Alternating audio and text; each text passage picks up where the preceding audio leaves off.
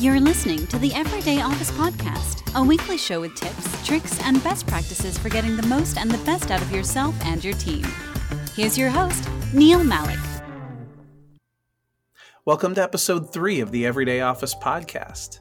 This is the podcast where we explore that space where work and technology come together, where we can use technology to make our lives less tedious and more interesting, where we can make our work more effective and actually drive business results.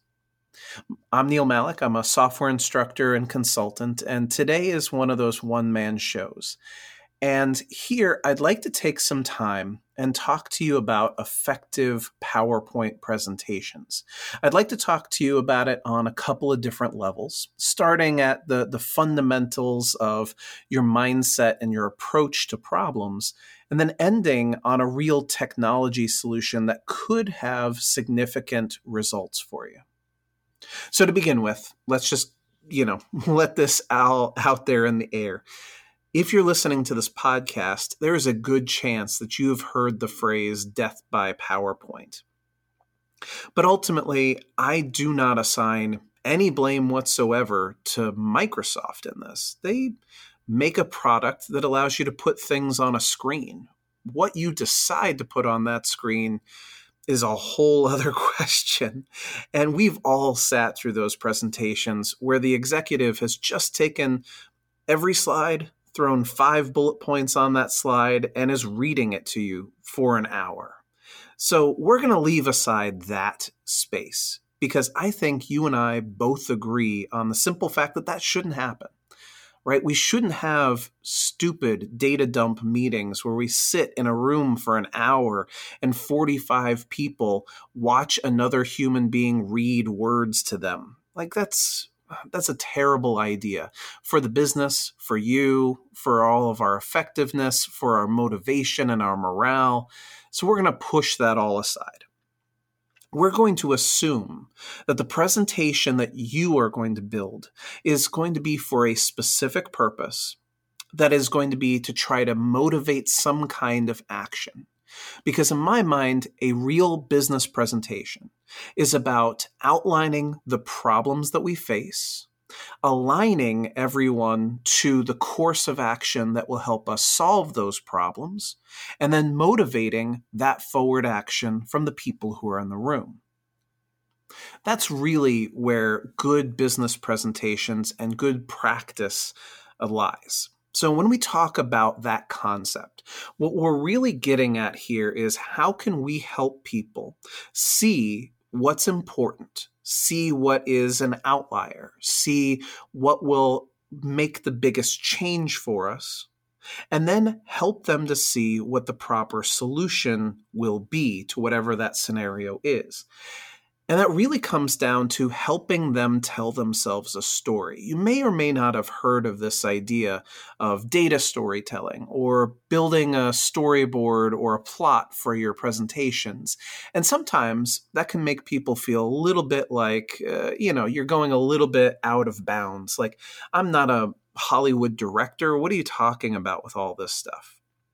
But ultimately, when it comes down to it, when somebody walks out of a presentation, they don't have the presentation in their head. What they have in their head is the story they're telling themselves about the presentation, about who delivered it, about what they were focused on, about what these things mean for them. And if you're not absolutely clear about those relationships, about what you expect from other people and what's in it for them, and you can't give them that thread, they're going to build that for themselves. So we really do need to think about the overall story that each of us is telling ourselves in our minds about what our business is doing and what it should be doing. So how is it that we can use PowerPoint to help tell those stories, to help connect things, to help there be a thread from one idea to the next idea where people see the connections, they see what's important, they see it properly illustrated and brought into focus for them? Well, if we think about this in basic terms, there is a very simple design principle called contrast and repetition that literally every human on earth can understand. Let's take this podcast, for example.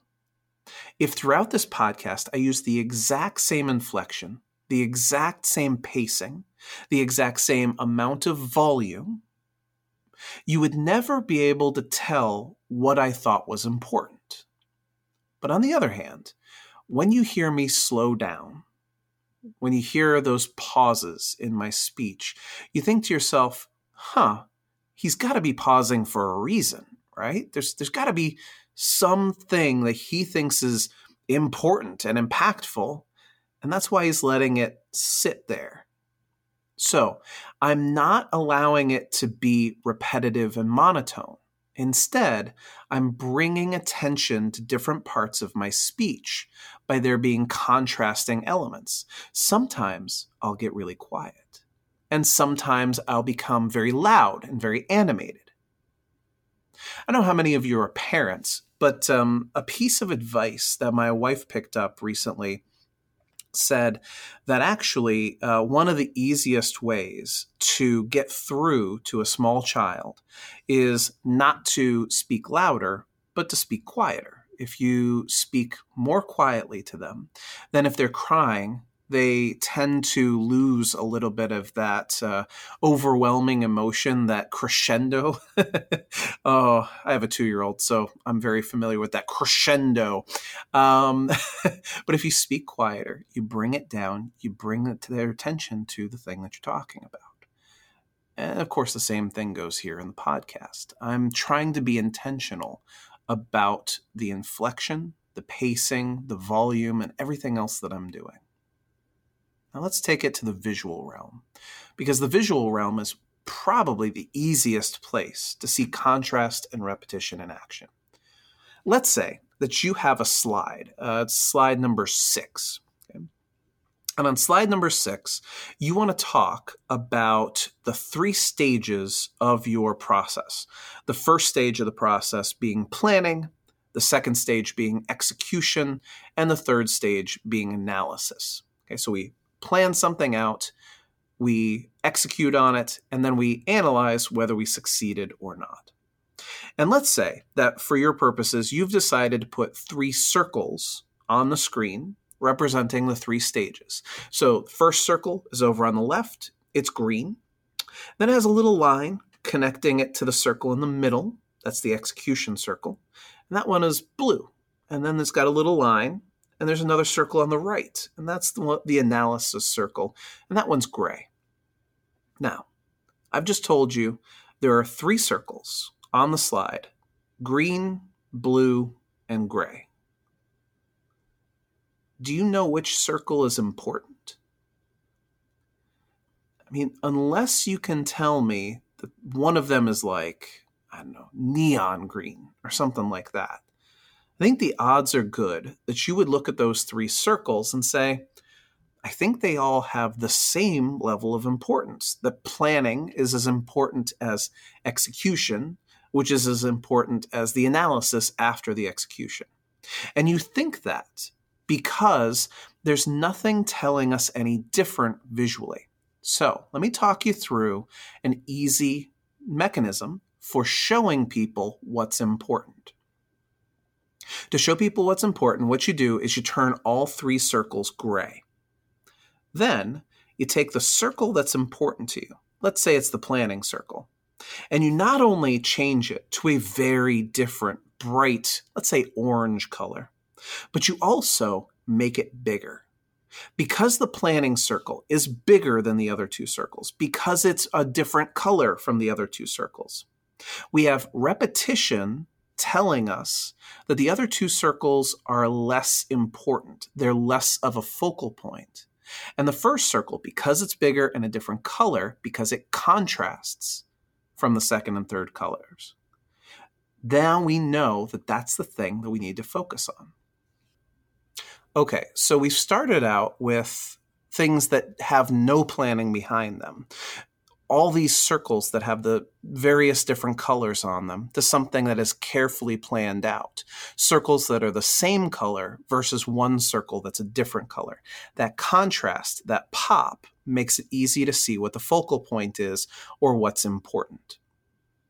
Now let me take it a step further by telling you that if you have PowerPoint 2016, 19, or Office 365, you should start using the morph transition. Now, if anybody listening to the sound of my voice right now ever sat in on a single class of mine over the last 20 years, you know that I really hate PowerPoint transitions. I hate them with a burning passion because almost everybody uses a PowerPoint transition as a little bit of visual interest between slides to hopefully keep people from falling asleep. Like, that's the whole point. They're like, well, you know, we're going from a boring slide 7 to a boring slide 8, but I bet if it looked like a checkerboard pattern, people would be like, ooh, look at the checkerboard. Spoiler alert. They are not saying, ooh, look at the checkerboard. They hate you. They really do. They're sitting in that meeting going, why are we here? Everything is so boring. So what can we do? How can we solve this problem? Okay, let me talk you through this. If you are on a slide that has 3 circles on it, let's start with a very repetitive slide. Let's say slide 6 has 3 equal gray circles on it for planning, execution, and analysis.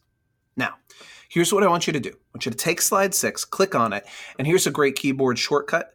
Remember, Control D means duplicate. If you click on that slide and you hit Control D as in duplicate, it will make a second copy of the slide. Super useful. So very useful. Now, on the second slide, so we move from slide 6 to slide 7. On the first slide, we have 3 gray circles, nothing going on. Second slide, slide number 7. We're going to take that first bubble. We're going to make it bigger. We're going to make it orange. Perfect. Now, I want you to do the same thing again. Duplicate the slide. Now, I want the first bubble to be gray, the middle bubble to be big and orange, and the last one to be small and gray again. And then duplicate it again, and you know what I want to do there. I want the first 2 bubbles, the first 2 circles, to be small and gray, and the last one to be big and orange. Now, what you have at this stage in the process is a sequence of slides that goes from everything is the same to let's focus on the first one, to let's focus on the second one, to let's focus on the third one. And that's good. That's definitely very good. But here's another layer.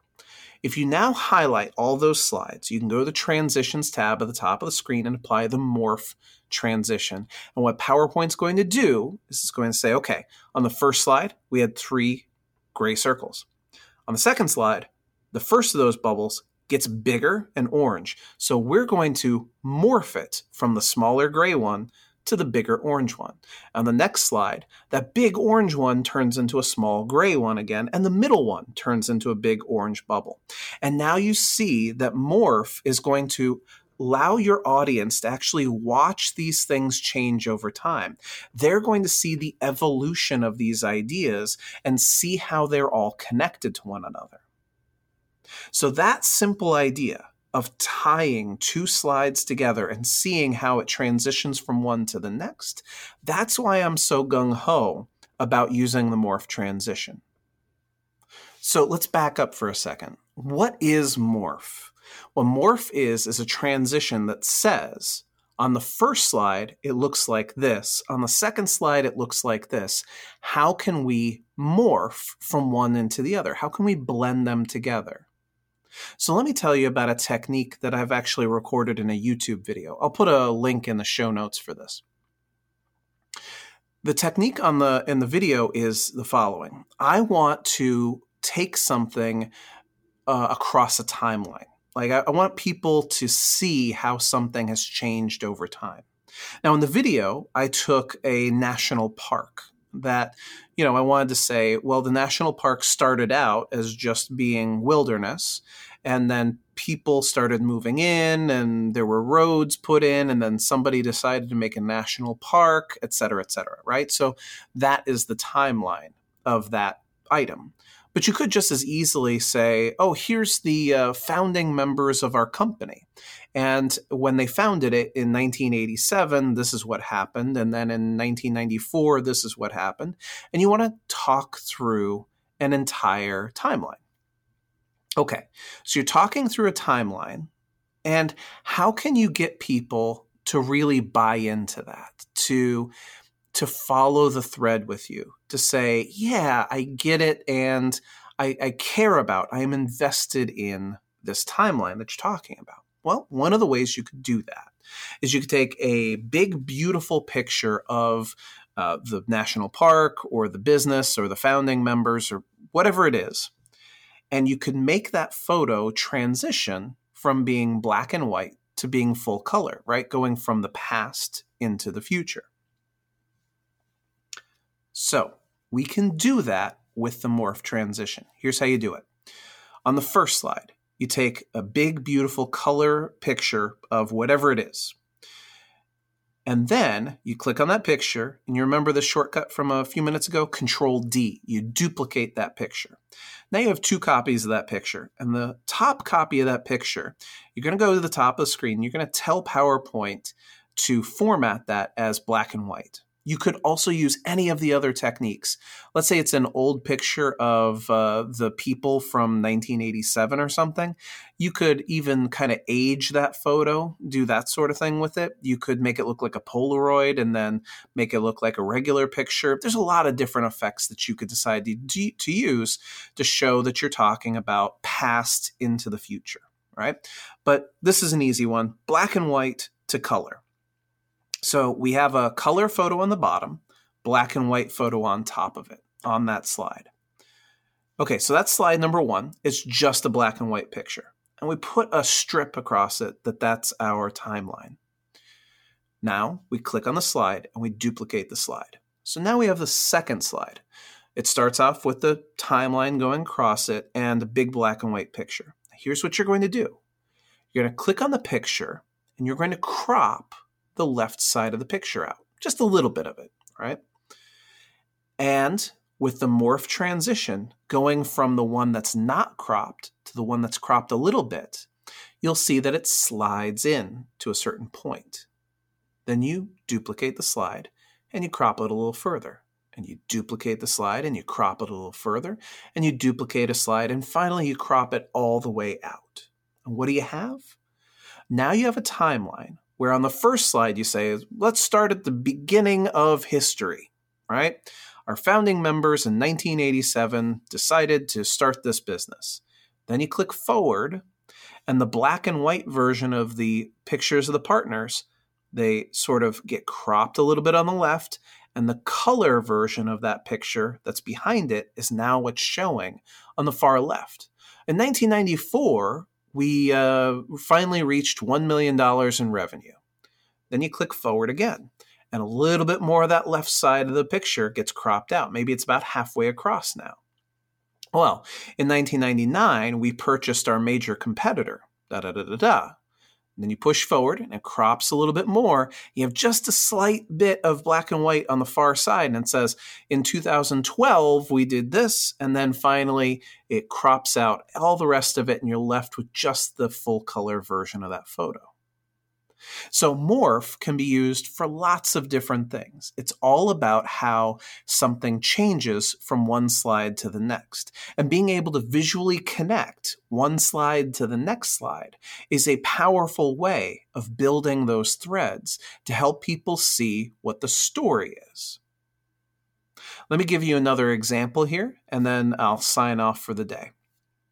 So, there is a technique called the Bang Bang method. Somebody way cooler than I named it, that we can use with the morph transition. And I think it's really, really powerful for a number of different purposes. Let me describe the situation. Let's say on one of the slides, You want to talk about the business at its current state, and you think that it's stagnant. So maybe you draw a rectangle or something, a fairly stable, possibly stagnant shape. And you want to recommend that the business become forward moving, right? That we progress into the future.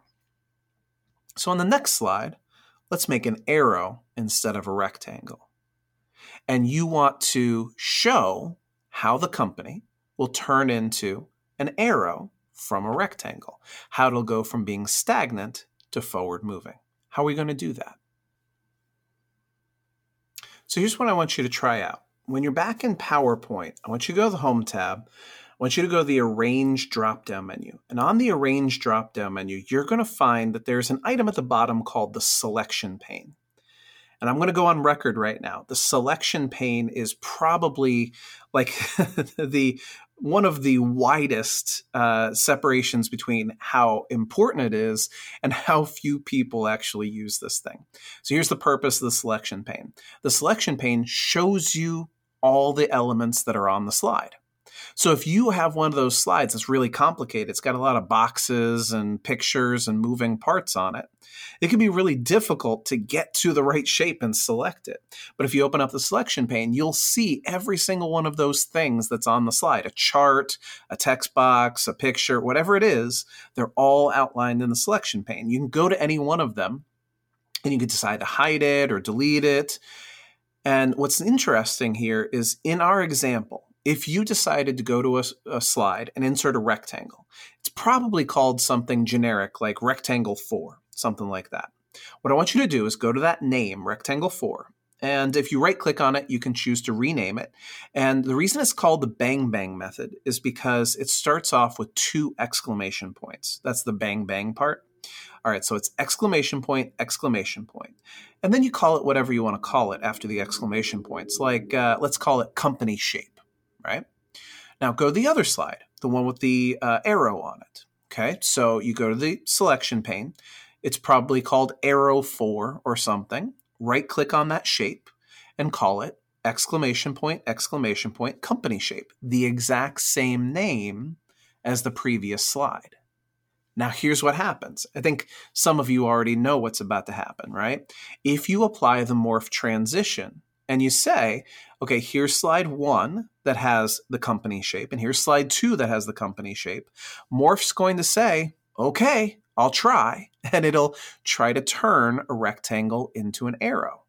And that is a really interesting tool to have at your disposal, to be able to basically turn any shape, any icon, anything you want into something else from one slide to the next slide simply by naming it the same thing.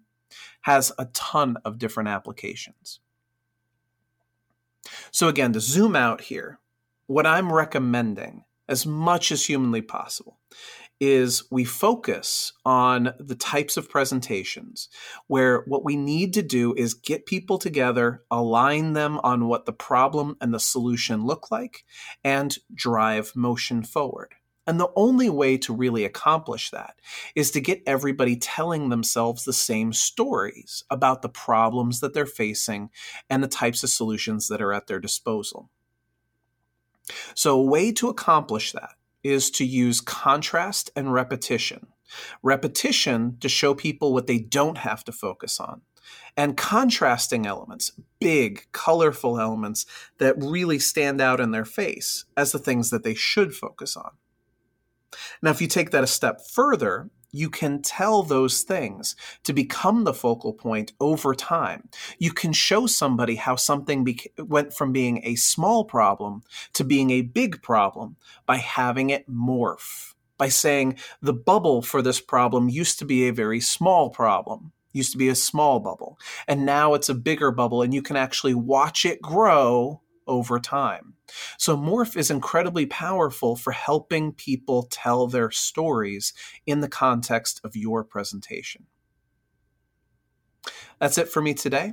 I appreciate your time and energy. I hope this finds you very well. If you need my help, please don't hesitate to email help@nactraining.com. That's HELP @nactraining.com.